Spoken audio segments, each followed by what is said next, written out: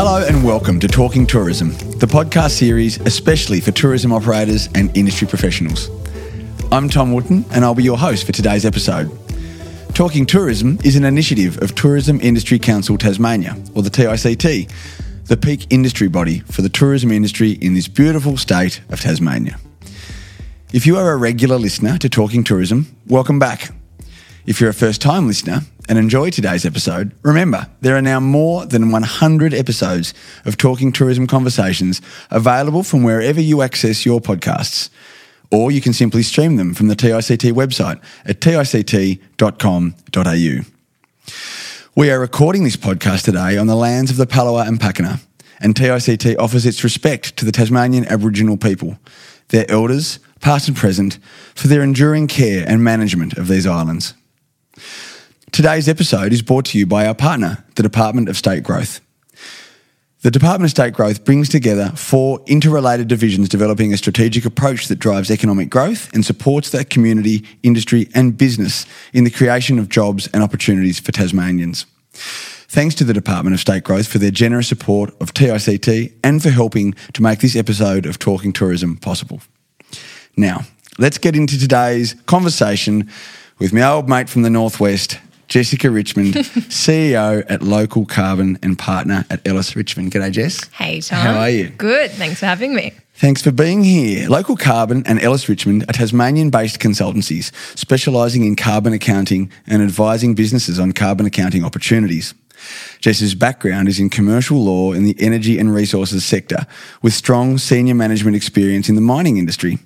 She has a strong understanding of the requirements of industrial operations, balanced with an understanding of community expectations and the need to manage both effectively for the benefit of all stakeholders. Does that sound about right, Jess? Sounds somewhat about right, Perfect, yeah. Okay.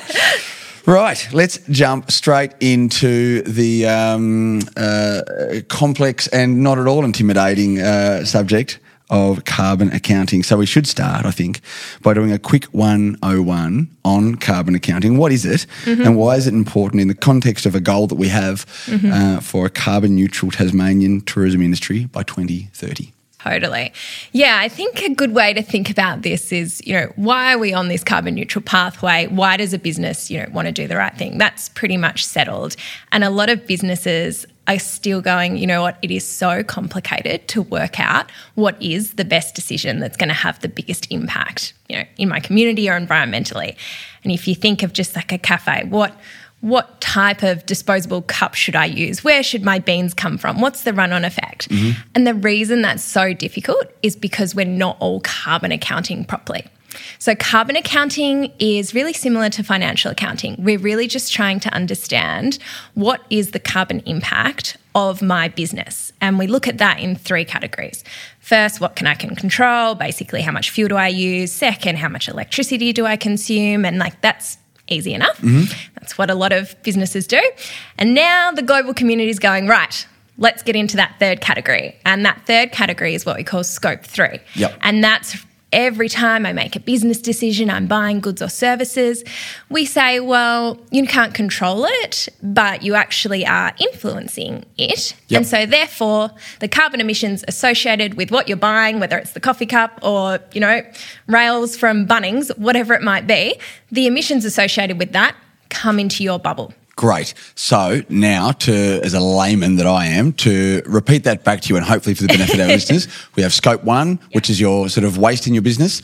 Scope 1 is your really more around your fuel. Fuel, okay. Scope 2 is electricity. Yeah.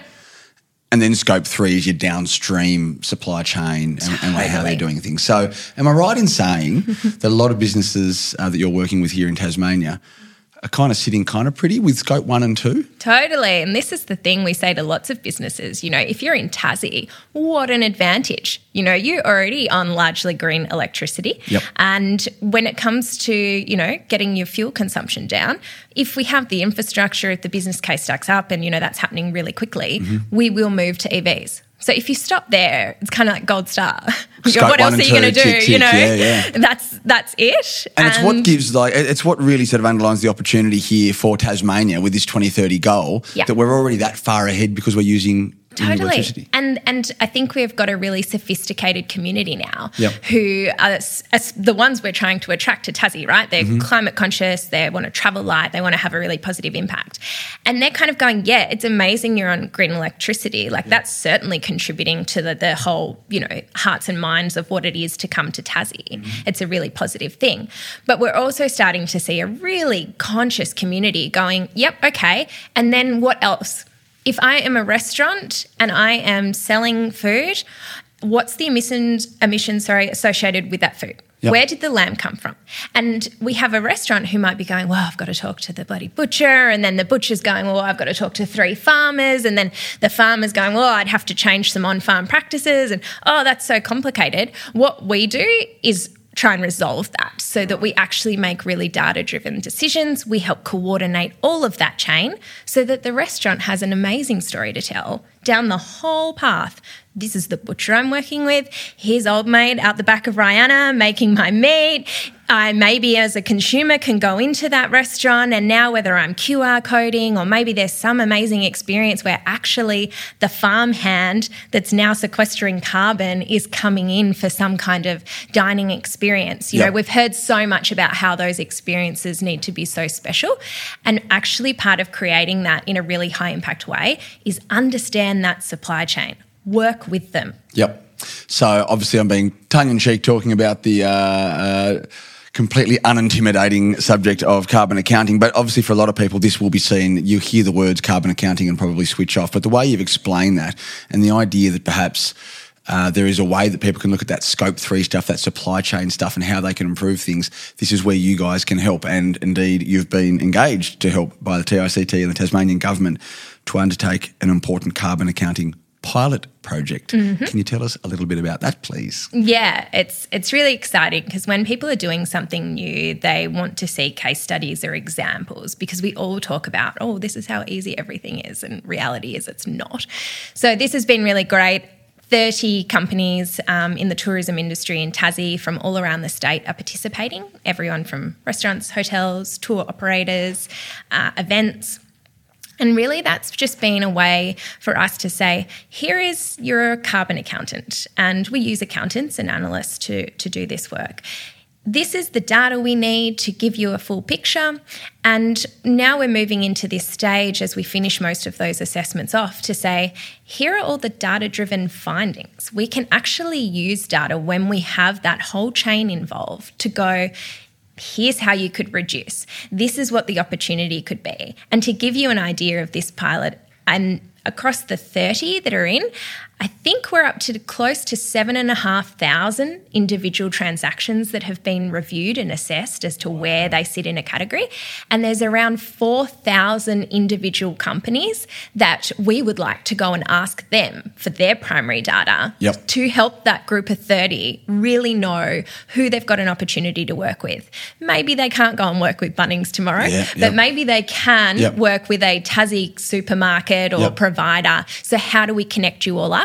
That's what local carbon is. And am I right in saying you take it a step further than that? It's not just about reaching out to these guys and saying you guys, down the supply chain could do better. You kind of offer support around that piece as well, don't you? 100%. The crazy thing is, a lot of the time we're being told, carbon accounting can be so easy. Let's set up a carbon calculator. Let's get our pie graph. Said no one ever. Said no one ever. It's not. It's not. It's like when we go and do, some complicated tax assessment or some financial accounting, we don't go to a DIY calculator and hope that that's good enough. And so, and I'm not a numbers person, believe it or not, which is ironic given I'm in carbon accounting. But to me, it's like, why would I, if I'm running a business and I know that the world needs to provide really accurate data for us to make informed decisions, that has to happen. Globally, we're talking about how carbon accounting needs to become part of what we do. Many of these operators have a company to run. It's not even an expectation that you go and associate yourself with the GHG protocol and understand scope 1, 2 and 3 and do that and reach out to 1,000 suppliers and coordinate that. That's insanity. What Local Carbon does is say, right, we're entering into this world. Use your own accountant to do carbon accounting. If they help you with the budget and if they do financial accounting, they have the capability, they have the skills to do carbon accounting. We help them become carbon accountants so that they already have most of your data. Yeah. They can help you. This just becomes normal. You don't have to take it on yourself. And that's really where we see the world going. Yep.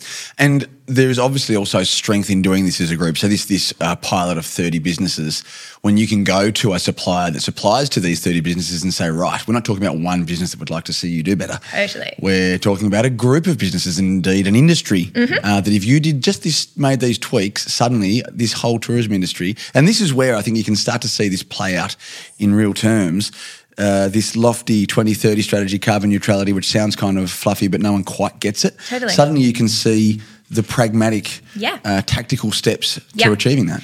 And the thing is, and everyone knows this, within the tourism industry, there are so many emissions associated with the tourism industry's footprint that sit outside that industry specifically. It can come down to, travel. The buses people might be using or how they're getting around. It's agriculture. It's where are we getting the produce that we're feeding to these tourists in our establishments and in our companies.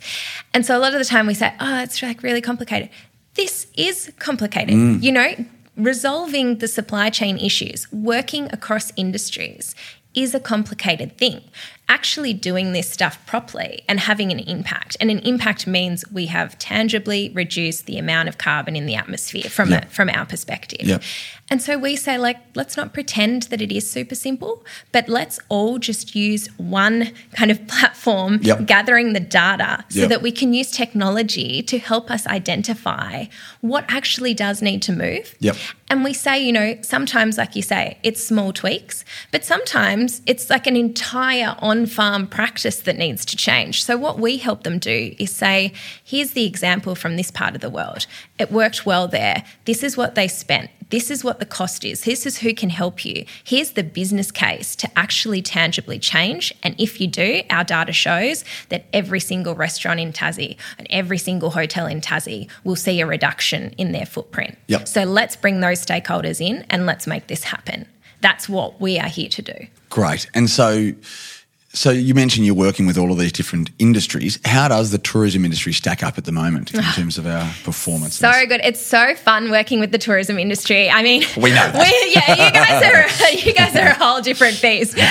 We come from more of a heavy industry background, and the miners are great, but there's not so much creativity, perhaps, is what we're seeing in tourism.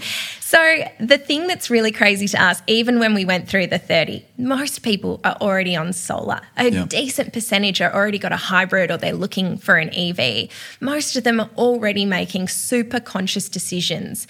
And most of them are offering very authentic, sustainable experiences. If I think of something like Blue Derby Pods, we're using solar, it's rainwater, we're using local produce. The building materials have been really consciously chosen.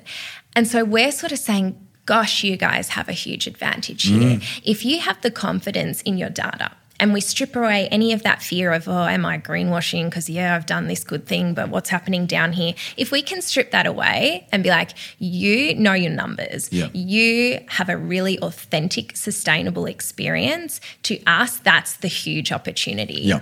Now, isn't that the interesting piece here, I think? Opportunity, talking about this as opportunity versus talking about it as simply doing the right thing. So obviously there is a whole body of rationale around this, which is we should be doing this anyway, For sure. But of course it is an opportunity because the market is so hyper-conscious and socially aware of wanting to ethically purchase and source experiences that those that are doing this well have that competitive business advantage. For sure. And, we come at it from that perspective. Like, sure, there's a couple of eco warriors in our team, but largely they're accountants and they're analysts. And so the mindset is very much like, okay, baseline, we all know this is a good thing to do, but like whatever, that aside, what is the business case? And that really lends itself to what is the opportunity? What is the return on investment? What is the growth? How do I meet a market? What can I actually do that meets expectations and moves the dial on carbon from the atmosphere? Yep. So everything we do is looked through that lens because we know that's what it takes to make a move, for a business to make a conscious decision. Yeah, great. So the outcomes then of this project, have we determined what are the opportunities for emissions reduction? Yeah, it's really exciting. So we're going through the depth of tracing through that, 4,000 now to really understand that. But what we are seeing is, Tassie businesses use Tassie businesses. So a lot of the time, one, hotel or tour company is using, 3 or 4 other Tassie tourism companies as part of their offering or part of their product. So the opportunity to look at each other's once we have that data is huge. The other thing is anyone touching food, which is a lot of us, end up in an agriculture sense, the same as viticulture, the same as the wineries. So we see this huge opportunity to be the link between agriculture and what that means for tourism and the actual operators themselves. And then we're seeing some key suppliers across industry that are used everywhere. So if I think of hotels, everyone's using the same type of laundry provider, for example. So we're starting to see the opportunity to reach out there. And it's not a big stick like, oh, this is what you should be doing. It's really saying, hey, what would it take for this to stack up from you in a business case sense? And then can we rally the troops in your supply chain to contribute to that? And that's going to be the really exciting second step here. And the piece that I don't, forgive me if you have already touched on this, but when we were talking about the support that you offer beyond just getting in touch, you have a fund? Yes. So Ellis Richmond, who we say are our carbon accounting firm, Local Carbon, the technology we use to make that happen. Ellis Richmond put 5% of all of our revenue into a sustainability fund. And so that's been on this really practical basis that we're like, okay, a lot of the opportunities we're going to identify, particularly for small, medium businesses, like reality is they could probably Google that that's a good thing to do. And like, awesome, we've got some evidence and some of it ends up more complicated. But at the end of the day, stuff comes down to budget. And so if they don't have the budget to go and invest in that electrified stove or that EV or whatever it is that's been identified, you kind of hit a wall. So this fund exists and there's around 65,000 in that at the moment. And no doubt some of that will be deployed across the tourism businesses that we're working with, where it's like, okay, we can move the dial a bit here. It might cost 10 grand. You don't have 10 grand. Let's just do it. And that's really the philosophy there. Now, when you spoke at the West by Northwest Forum back in June, we had a lot of contact from a lot of operators straight after that said, this sounds amazing. How can we get involved? Just anticipating a similar response to this session this morning. What's the answer? How can they get involved? Yeah, the thing that we've done to really try and make this even more accessible. Previously, it was like, come to us and we'll do your carbon accounting for you, and we charge between whatever it was, 3,000 to 30,000 to do that, based largely on how big you are in the revenue sense. Now we're saying, right, you want to be part of that? Great. Go to Local Carbon, register that interest. We'll say, hey, let's check if your accountant wants to help you and make this normal. So now it's like, okay, I'm going to pay $79 for a Local Carbon subscription and my accountant is going to help me do this. And the accountant will charge, whatever they decide, whatever's reasonable for you. Just the same way you go and get your accountant to help with your tax return, you can now go to your accountant and say, hey, do my carbon footprint each year, please. This is really important to us. So we want to remove this concept that it's this big consulting firm that has to come in. Like, this has to be normal. Your accountant already has the data. This is the cheapest way we can do it. This is the highest quality way we can do it. We're not relying on like just your inputs, which might be accurate, but a lot of stats come out and say they won't be. So if we've got a third party eye on that, doing that really well, we have this high quality data. Your accountant will do your assessment and we will ping you with the opportunities on how you can reduce. Fantastic. And we will put some detail with this podcast online so that people can find out exactly how they can get involved.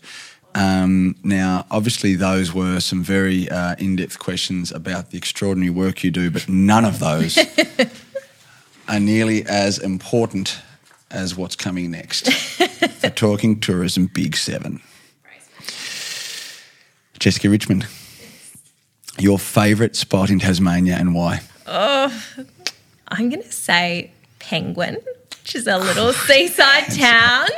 I've got my homewares, I've got my little supermarket at the Penguin Pantry, got the beach, got my coffee, got the dog beach. Like, it's just such a perfect little spot. Couldn't agree more. Your favourite travel destination anywhere in the world? Still Penguin. Still Penguin, yeah, exactly. Oh, anywhere in the world. I spent a lot of time on exchange and then backwards and forwards in Italy. So I would have to say that the Verona region of Italy feels like second home. So I'd have to say there. Okay. Can I ask why? What is it about Verona? Well, the family that is there. So when I was 16, I went from Yola District High School to Italy. Naturally. Randomly enough.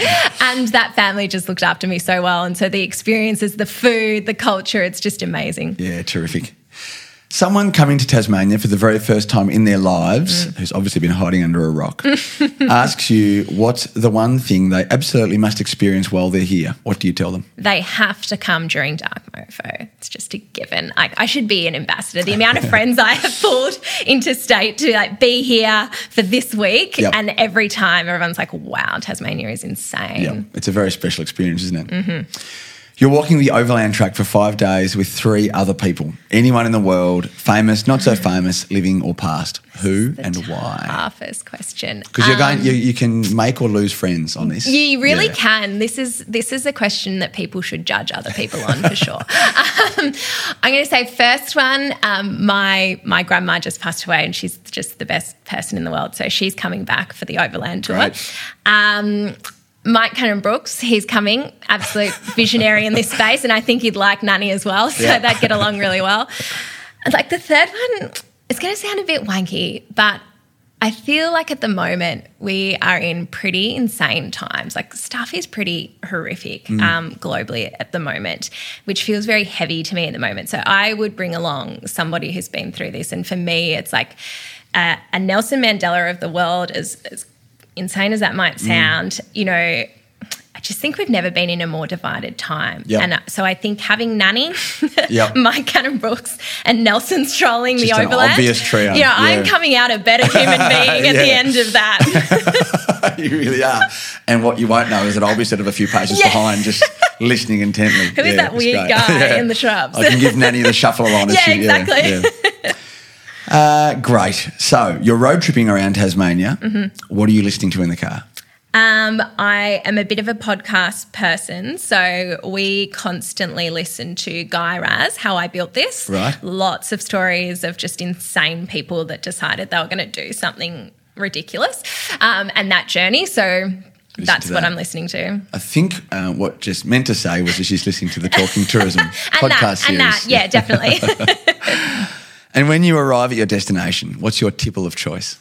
I'm a gin fizz girl. So it's that with a Tassie gin, or it's a Pinot Noir. Okay, terrific. And the final, most daunting question of the set. Curried Tasmanian scallops, a culinary delight or a culinary crime? Oh, I've got my dad's voice in my head for this one. I feel like I would be shunned from the Northwest if I didn't say culinary delight. Okay. I'm really sensing some pressure just piling on you there. I don't know if that's the real answer. Society is really beaming down on me for that one. Delight. We'll go with delight. It's another tick for delight. And a big tick for everything that you're doing as well, Jess. Thank you so much for being with us today, and thank you for all that you're doing. It really is an exciting space, such an important space, as we said, both from a market opportunity, but for doing the right thing and for Tasmania to be at the forefront of that and having a bright young mind like yours with all the energy that you and your team have, and I know you have an extraordinarily impressive team around you. Those guys are amazing. So thank you to what you're doing, and thanks for being here this morning. No, thank you. Cheers, Jess. Ciao. And thank you all for listening to today's episode of Talking Tourism. Remember to subscribe to hear more episodes as we release them every 2 weeks or so. Also remember to tell a friend or tourism colleague to check out our podcasts. Talking Tourism is an initiative of Tourism Industry Council Tasmania, and today's episode was brought to you with the support of our partner, the Department of State Growth. A big thanks also to Caleb Miller at Mac40, our audio specialist who produces these episodes. I'm your host, Tom Wootton, and we'll catch up next time.